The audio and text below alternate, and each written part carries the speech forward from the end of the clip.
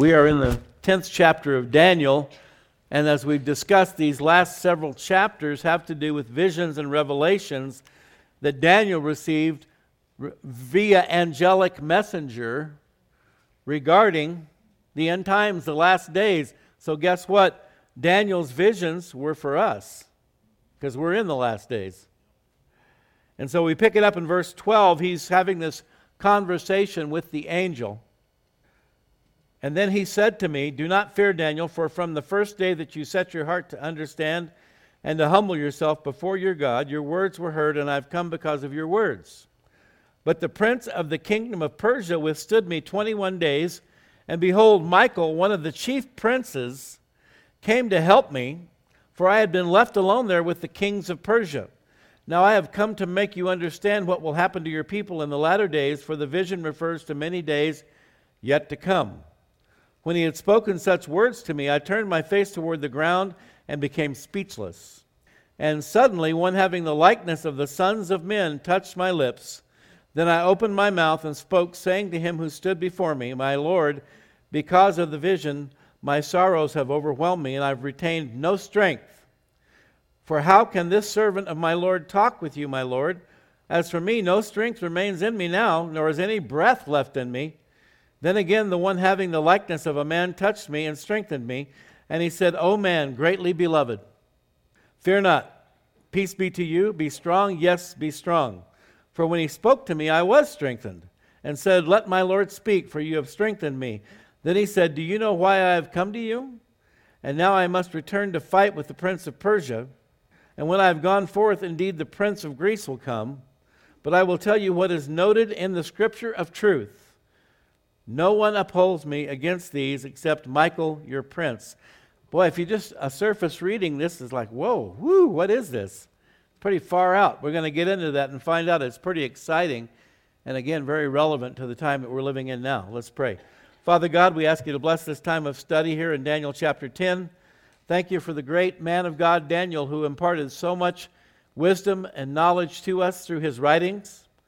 We thank you for his incredible life, lived totally unto you, Father, the example that he set for us. We ask you to bless this time of study now in Jesus' name. Amen.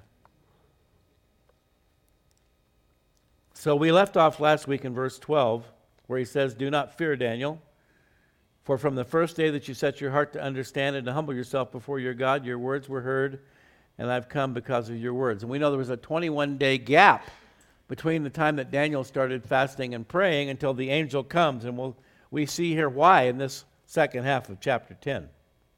He says, "The prince of the kingdom of Persia withstood me 21 days.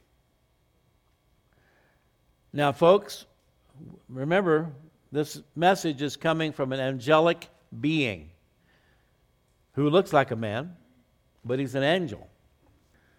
And so when he speaks here of the prince of the kingdom of Persia, what he is referring to is not a human being, but a high-ranking fallen angel or demon who was given responsibility for influencing and directing the human rulers of Persia. Evil angels do seek to influence the affairs of nations. We'll get into that more as we go along. And this prince of the kingdom of Persia, he says, withstood me or resisted me 21 days. So Daniel's angel, the messenger that God sent to bring this message to Daniel, was detained for 21 days, which, by the way, equals the time of Daniel's mourning and fasting from verses 2 and 3 of this chapter. And then he says, "Behold, Michael, one of the chief princes, came to help me." You've all heard of Michael before. He is referred to in the scriptures as an archangel. His name means "who is like God." He's mentioned here. He's mentioned in chapter 12, verse 1, here in chapter 10, verse 21 again.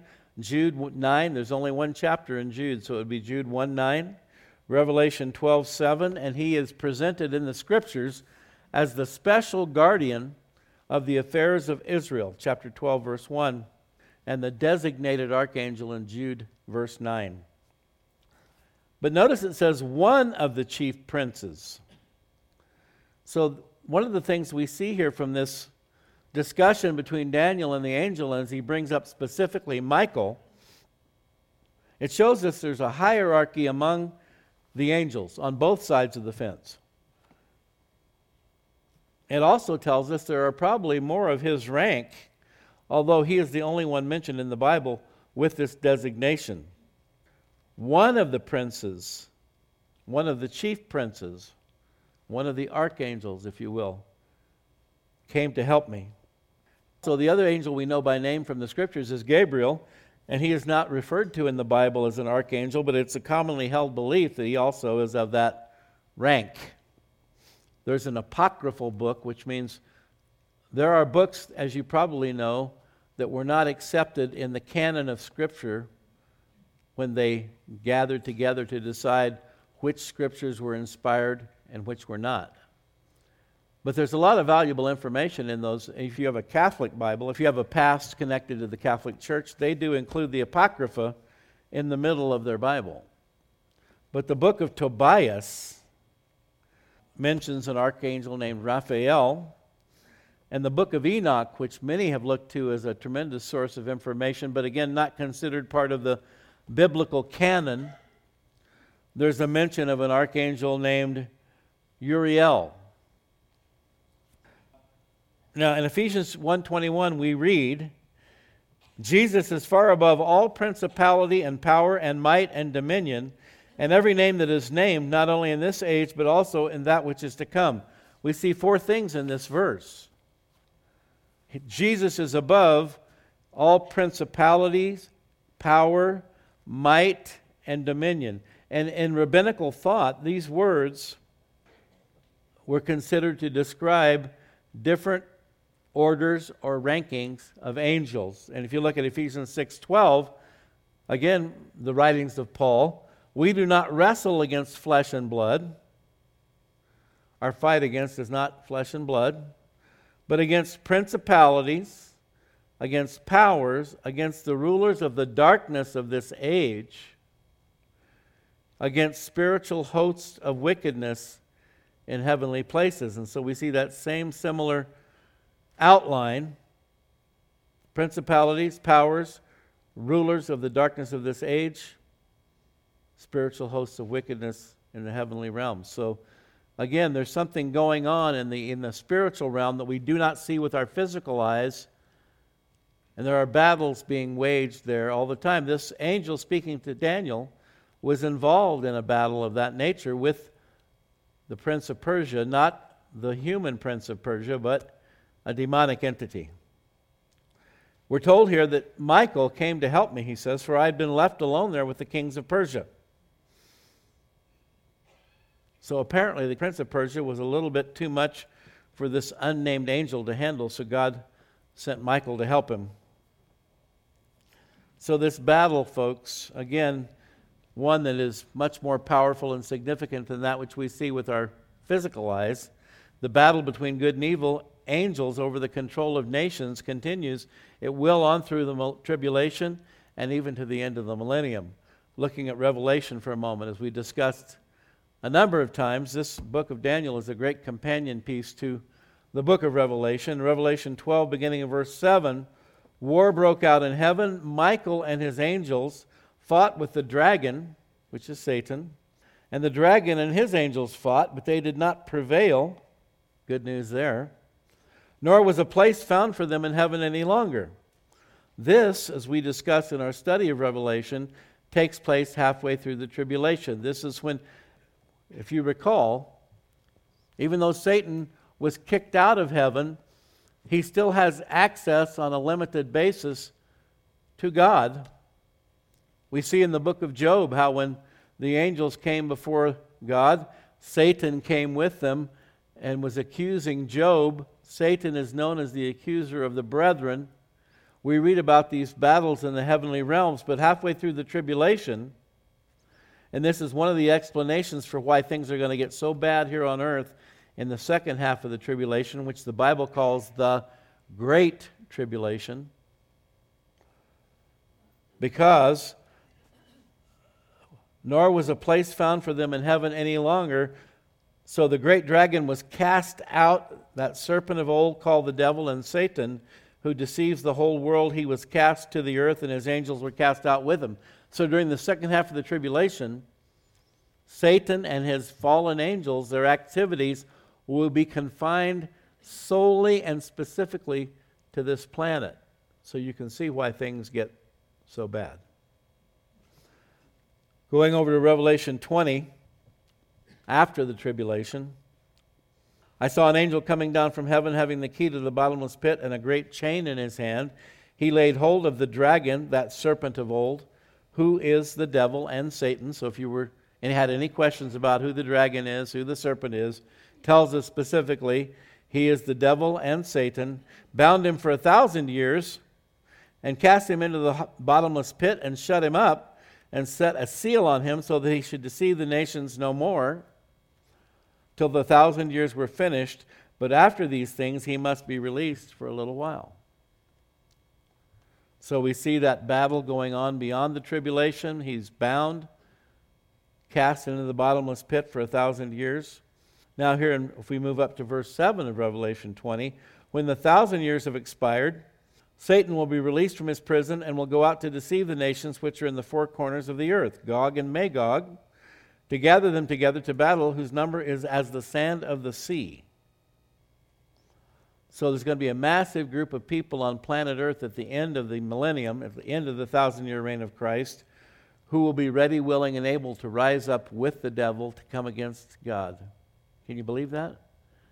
It's just one more confirmation that without God, we are hopeless, helpless, and desperate. We are fallen. They went up on the breadth of the earth and surrounded the camp of the saints and the beloved city, Jerusalem. And fire came down from God out of heaven and devoured them. Oops. Took care of that, didn't he? The devil who deceived them was cast into the lake of fire and brimstone, where the beast and the false prophet are, and they will be tormented day and night forever and ever. So that's the end of the millennium. Then we move into eternity, no more time. Even though during the millennium, we will be immortal, and so time will be irrelevant to us, but it will be relevant to the mortal people populating the earth during the 1,000-year reign of Christ. But after this final judgment, this final disposal of the devil, time will be no more. We'll enter into eternity. And that'll be the end of this ongoing conflict, which we're still right in the middle of right now. Verse 14. Now, the angel says, I've come to make you understand what will happen to your people in the latter days, for the vision refers to many days yet to come. So once again, folks, as we've discussed over and over again, we see that God's prophetic timetable is centered around his dealings with the people of Israel. There are two key phrases in this verse. Your people. Who are Daniel's people? The Jews, the Hebrews. Your people, and the other key phrase, the latter days. And again, I've mentioned before, there is one line of thinking or one theological perspective regarding prophecy called preterism. Preterism teaches that all prophecy has already been fulfilled. That's a bit of a problem because there are many places where it specifically speaks of the latter days, the last days. We talked about this with Antiochus Epiphanes and the abomination of desolation when he sacrificed the pig on the altar in the temple in Jerusalem in 167 BC. That was before Jesus and Paul wrote about the abomination of desolation. So for Paul and Jesus, it was still a future event a couple hundred years after that event had taken place with Antiochus. So the latter days, the vision refers to many days yet to come. That means days in the distant future, culminating with the events surrounding the second coming of Christ. Verse 15, when he had spoken such words to me, I turned my face towards the ground and became speechless. So again, we will find out exactly what it was that Daniel received in chapter 11, but whatever it was, he's overwhelmed by what he sees in the vision concerning the fate of the Jews leading up to the millennial kingdom. And as we know, they have suffered greatly over the past 2,000 years. And suddenly, one having the likeness of the sons of men touched my lips. Then I opened my mouth and spoke, saying to him who stood before me, My Lord, because of the vision, my sorrows have overwhelmed me, and I've retained no strength. Now again, I had mentioned earlier, I think it was last week, that the description of the angelic being was very similar to what we see of Jesus in Revelation chapter 1. However, here it doesn't say the Son of Man or a Son of Man, it says the sons of men. So he's saying that this angelic being has the appearance of a man. And we can tell that Jesus probably is not the one appearing to Daniel here, because he needed help from the archangel Michael in order to defeat this demonic prince of Persia. Jesus wouldn't have needed any help, right? So, but we find, yes, that some of these angelic beings, when seen in all of their glory, very much look like the glorified Christ in Revelation 1, and very much how you and I will look. We, according to God, are the children of the light, and when we are fully revealed, as it talks about in the book of Romans, the manifestation of the sons of God, we will be like him, which means we will be beings of light. And that's one of those big deceptions from the New Age, the whole alien group, you know, the alien encounters and all that, is that if you Google the term beings of light, there are literally millions of hits on that.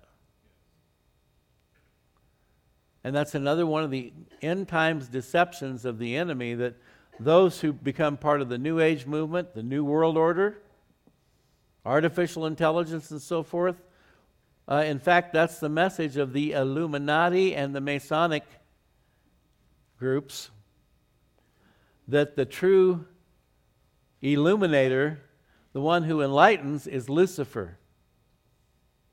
Not God, not Jesus, but Lucifer. And so they are seeking this new age, this new world of enlightenment where Lucifer will be on the throne.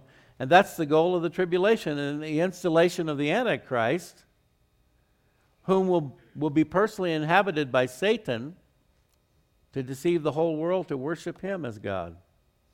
Do you see how it's all just falling into place? Everywhere you look. Okay. Daniel says, the vision of my sorrows has overwhelmed me.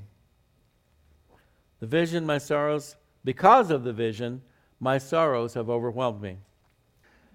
Understandably, if you look over at the last 2,000 years of the sorrows of persecution which Daniel saw coming upon his people, the Romans, when they took control of Israel, at the time of Christ, they were under Roman dominion. In 70 A.D., Titus, the Roman general, brought his troops into Jerusalem, destroyed the temple, destroyed the city, murdered thousands of people.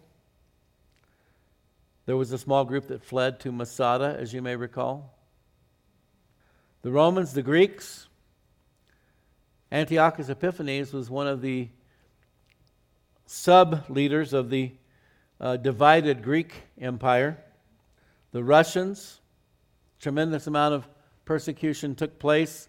The Ashkenazi Jews, the Eastern European Jews that lived in Russia and the surrounding countries, heavily persecuted, manifesting ultimately in the Holocaust, World War II, Adolf Hitler. Vast numbers of those Jews that were imprisoned and murdered were from Poland and other Eastern European countries. Germany didn't just arrest the Jews in their own country, they went all over Europe seeking them out, arresting them, imprisoning them, murdering them. We know how the Muslims feel about the Jews, don't we? And then ultimately the Antichrist, the final, sadly, and even though the battle cry or the outcry after World War II, but not just by the Jews, but by everyone, was never again. They never wanted to see that kind of a horrible Holocaust take place again. They even have a museum in Jerusalem, the Holocaust Museum. I went and studied there. They offered an entire course for pastors and church leaders and politicians and different ones so that people would be fully educated and understanding regarding the magnitude of the Holocaust. the Holocaust Museum. There's an entire institute there so that people would never doubt, question, or forget. And yet we still have what we call Holocaust deniers. Have you heard of those?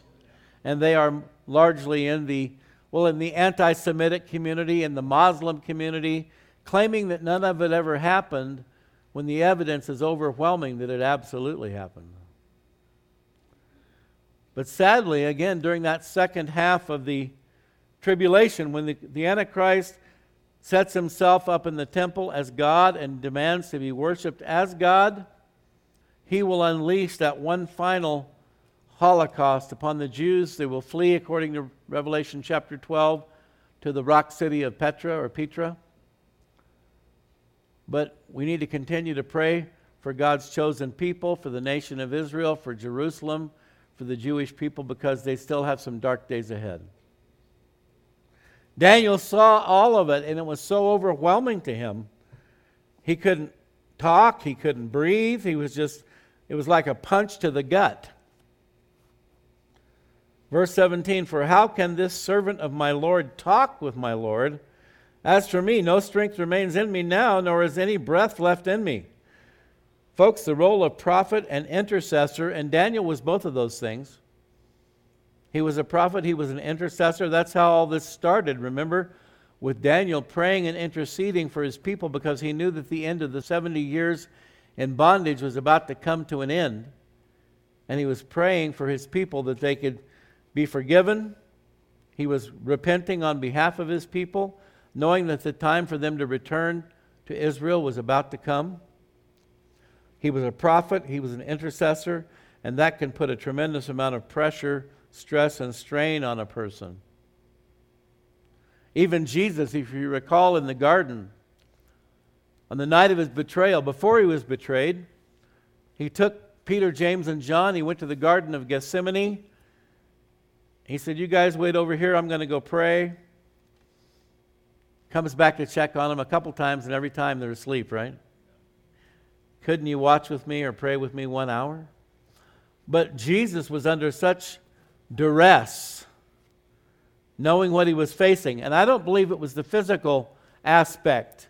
Certainly he knew what he was going to have to go through physically, but the part that he was really struggling with was the knowledge that the sins of the entire human race would be placed upon him on that cross. And he'd never been separated from his Father throughout all eternity. And so remember what the Scriptures tell us, that he sweated, as it were, drops of blood. Some theologians believe that literally was blood. Medically, they've said that, under intense stress and strain, these tiny blood vessels or capillaries in the forehead can burst. And he really could have been sweating drops of blood. But nonetheless, that was a very intense time for Jesus. And so even for Jesus, when you're talking about spiritual warfare, it can be very stressful. Daniel is totally wiped out over this. Verse 18, "Again, the one who looked like a man touched me and gave me strength." Folks, this is a very encouraging thing. Again, there are multiple scriptures prohibiting the worship of angels, and we're encouraged in our prayers to pray to the Father in the name of his Son, Jesus Christ. I was speaking with someone just the other day who had a Catholic background, and they were telling me how they used to pray to everybody and their brother. I said, "Did you pray to Mary?" "Oh yeah, every day, all the time." And I'm not trying to knock the Catholic faith or the Catholic people, but to pray to anyone but God the Father through his Son, Jesus Christ, is not biblical. And Jesus is God, so it's okay to pray to Jesus. But technically, we're told to pray to the Father in the name of his Son, Jesus Christ. We're never told to pray to Mary. We're never told to pray to the saints. We're never told to pray to the Old Testament prophets or the New Testament apostles. "Hey, Peter, could you put a word in with the big guy?" Not Joe Biden, the real big guy.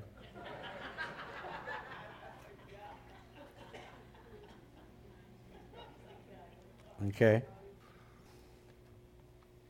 The Scriptures teach us, folks, that angels have the ability and, in fact, responsibility to to strengthen, comfort, and protect God's people. And that includes you and I. Not just the Jews who are his chosen people, but particularly those who are born again by the Spirit of God, who have placed their faith in Jesus Christ as the Savior of the world. But in Daniel 6:22, Daniel says, my God sent his angel and shut the lions' mouths. Remember when Daniel got thrown in the lion's den? That would have been guaranteed death. However, notice the mediator here. God sent his angel and shut the lions' mouths, so that they have not hurt me, because I was found innocent before him, and also, O king, I have done no wrong before you. So we're specifically told here that the means by which God rescued Daniel was by sending an angel to close the lions' mouths. Do you believe that's a true story? Okay. Psalm 91:11, for he shall give his angels charge over you to keep you in all your ways.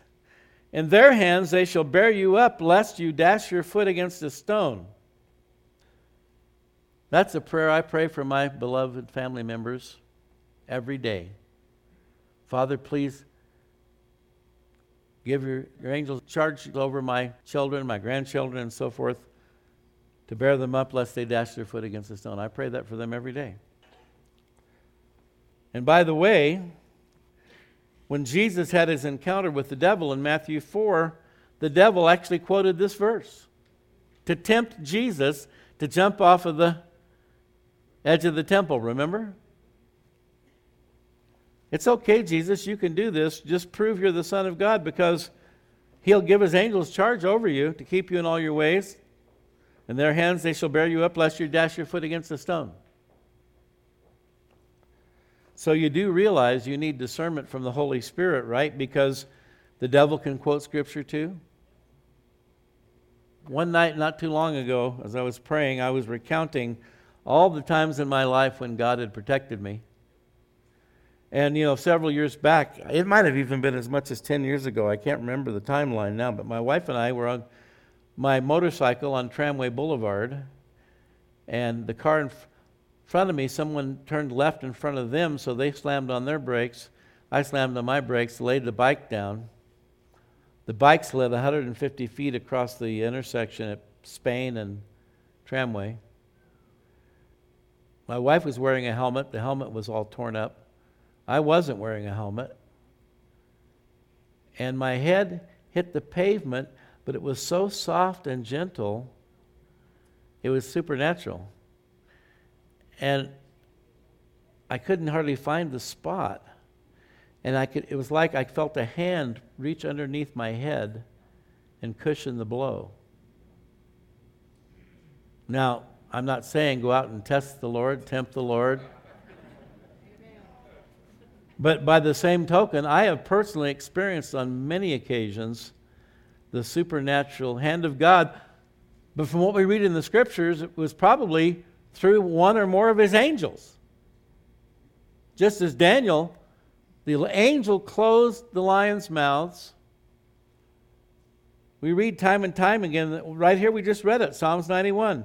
He shall give his angels charge over you to keep you in all your ways. In their hands they shall bear you up, lest you dash your foot or your head against a stone. So when we talk about guardian angels, they are real. It's a real thing. We are not to pray to them. We could pray for God to send them to help us. And according to the Scriptures, he will. Our son Adam was in the Marine Corps for 4 years. He was a machine gunner. Did 2 tours of Iraq, 1 tour of Afghanistan, and witnessed some atrocities. We prayed for him, obviously, every day, and God brought him back without a scratch. I can just picture those angels rushing into battle with our military men and women, can't you? They're with them. Hebrews 1:14, we read this recently, I think, but I want to read it again today. Are not all angels, and this would be God's angels, of course, not the fallen angels, Are not all angels ministering spirits, but they can also appear as men? We've seen this, the description Daniel gives us over and over again. Are not all angels ministering spirits sent to serve those who will inherit salvation? And as I've talked about this before, God already knew in advance before you were ever born if you were going to receive Christ, if you were going to embrace Him as your Lord and Savior, if you were going to become a true believer in the God of Abraham, Isaac, and Jacob. God knew that before you were ever born, before you were ever even conceived. And so knowing that, in order to protect us against an early demise, the devil taking us out before we have the opportunity to receive Christ, He sends forth His angels to watch over us and protect us. Is that encouraging? Is that comforting? Should be. Should be. I don't know if you've ever read this book. It's an incredible book. It's one of the classics of Christian literature, Fox's Book of Martyrs. And it details amazing, incredible stories of Christians being persecuted, suffering, being tortured for their faith, which may not sound like a real appealing subject. But the stories of the comfort being brought to these people in times of great torment by angelic beings. I would encourage you to read that book, Fox's Book of Martyrs. It's really good. All right, verse 19. And he said, this one who looked like a man, this angelic being, who touched Daniel and gave him strength. And again, folks, the majority of the time, we will probably not even be aware of their presence, okay? Again, I was aware of their presence when my head hit that pavement, believe me. And we won't hear an audible voice. But when we pray and ask God for His strength, His comfort, His peace, according to the Scriptures, that is imparted to us by the Holy Spirit, yes, but also through those ministering spirits, those guardian angels. He said, O man, greatly beloved, fear not. Peace be to you, be strong, yes, be strong. So when he spoke to me, I was strengthened and said, let my Lord speak, for you have strengthened me. So God sends His angels not only to protect us, but to impart strength to us. So we can see, folks, it's important. You know, we talk about prayer being a two-way conversation where we talk to God, but then we wait and listen for Him to talk to us. So if we're running around in a chaotic state, sidetracked, distracted by the things of this world and so forth, just like the angel was delayed when God sent him to bring the message to Daniel, there is spiritual warfare going on around us all the time. We need to dial in, we need to tune in, because otherwise the world, the flesh, and the devil will drown out the voice of God and the ministry of His ministering spirits, the angels. Acts 27:23, there stood by me in this night an angel of the God to whom I belong, this is Paul writing, to whom I belong and whom I serve, saying, do not be afraid, Paul, you must be brought before Caesar, and indeed God has granted you all those who sail with you. So Paul is on his way to be brought before Caesar. They're in great peril, great danger, and the angel is comforting him. Don't be afraid, Paul. You must be brought before Caesar. You're going to get there, and indeed God has granted you all those who sail with you. Not one soul will be lost. And then Luke 22:43, again talking about Jesus in the garden, an angel appeared to him from heaven, strengthening him. And as I said, in most cases, you and I probably won't see them. It's a very subtle thing, but it's happening around us all the time. And then Daniel says, let my Lord speak. I caught my breath. You've strengthened me. I'm ready to listen to what you have to say.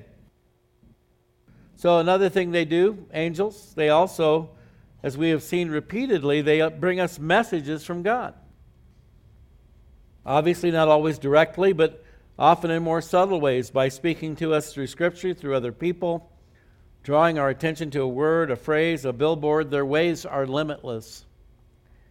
And again, because we are indwelt by the Spirit of God, I think they work in tandem with each other. But let's do verse 20 here. Then he said, "Do you know why I've come to you? And now I must return to fight with the prince of Persia. And when I've gone forth, indeed the prince of Greece will come." He tells Daniel in the next verse why he came. "I will tell you what is written in the book of truth." Sounds pretty exciting. "But now I must return to fight with the prince of Persia." So the battle between the forces of God and the forces of Satan is ongoing. Again, it will continue on as we've talked about. But ultimately we know who wins, right? I want to be on the winning side, don't you? "When I have gone forth, the prince of Greece will come." That's perhaps the demonic entity that will help bring Alexander the Great to power.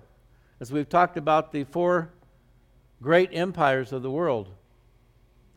Roman Empire, Medo-Persian Empire, Greek Empire, Roman Empire. He speaks here of the Prince of Greece, so a rising entity that will appear on the scene under the leadership of Alexander the Great. You know, folks, this could be the clearest passage in Scripture regarding the role that angelic forces, both good and bad, play in the affairs of human government. There is absolutely no doubt that Satan seeks to and often succeeds in influencing and controlling the nations of the world. 3 times in the Gospel of John, Jesus refers to Satan as the ruler, listen to this, the ruler of this world. John 12:31, John 14:30, John 16:11, and then Paul in 2 Corinthians 4:4 refers to Satan as the god of this world. And that's Satan's desire, to be the god of this world. And his ultimate expression of that will be when he personally inhabits the Antichrist. Very interesting in Matthew 4:8, where Jesus is having his encounter with Satan at the end of his 40 days and 40 nights of fasting. Again, the devil took him, Jesus, up to an exceedingly high mountain and showed him all the kingdoms of the world and their glory. Listen to this. And he, Satan, said to him, Jesus, "All these things I will give you if you will fall down and worship me." There would have been no temptation there unless Satan had the ability to deliver the goods. Right? What does that tell you, folks? Now, the devil did that because he knew Jesus ultimately would own all the kingdoms of this world. He is coming again as the King of Kings and the Lord of Lords. He is going to rule over this planet for 1,000 years. The devil knew that. But the devil, like he does with each and every one of us, he offers Jesus a shortcut. Right? Watch out for the devil's shortcuts. That could be a good TV or movie title. The devil's shortcuts. He will offer them to you on an ongoing basis. What's the shortcut to marriage? Fornication. What's the shortcut to self-gratification? Fornication, adultery, you name it. Drugs, alcohol. He's always offering you the shortcuts. The only problem is those shortcuts are always destructive. Okay? But notice what the devil offered Jesus. He's the god of this world. He's the ruler of this world. Ultimately, God is in control and God is in charge. But he gives the devil a certain amount of latitude with which to operate in this world. And how effective he is depends on us and the choices we make. But he definitely is all about sticking his fingers in as many pies as possible, controlling as many rulers of this world as possible, as many governments, as many nations. I told you how when I grew up in Phoenix in the old days and we only had like 2-3 TV channels, black and white, KPHO, local channel, they would always sign off at night with Blessed is the nation whose God is the Lord. Do you believe that? A public TV channel? Blessed is the nation whose God is the Lord. What would be the opposite of that? Cursed is the nation who does not recognize the God of all creation, the God of Abraham, Isaac, and Jacob. And so that nation would become fully subject to the control, the manipulation of Satan and these principalities and powers and spiritual wickedness in the heavenly realms. And you can see it all over the world today, folks. And sadly, you can see it right here in America. The battle rages on. Verse 21, our last verse for the day. I will tell you what is noted in the Scripture of truth. By the way, no one upholds me against these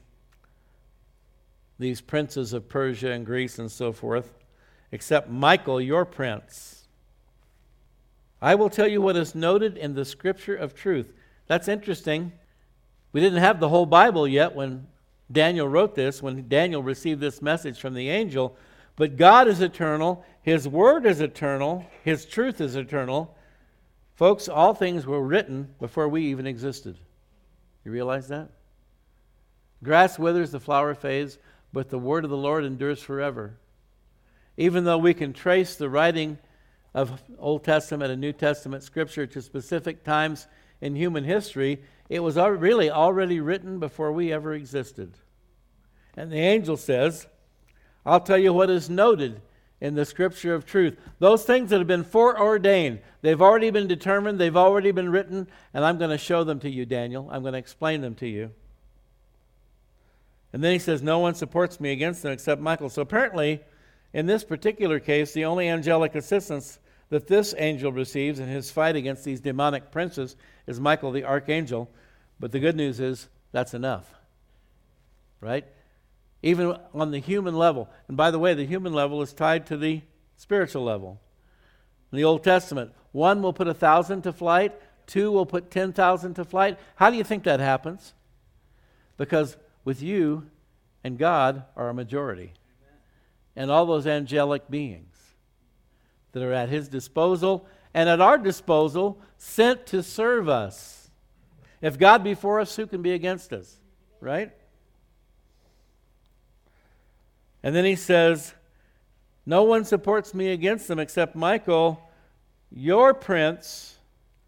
Again, Daniel represents the Jewish people, the Hebrews. Michael is the principal guardian and protector over God's chosen people. Highly regarded, highly esteemed archangel, actively engaged in the ongoing battle, and he is the champion, and he and God the Father, Son, and Holy Spirit will win the battle, and as such, we will be victors as well. All right, next week, the contents and meaning of the vision. Let's stand.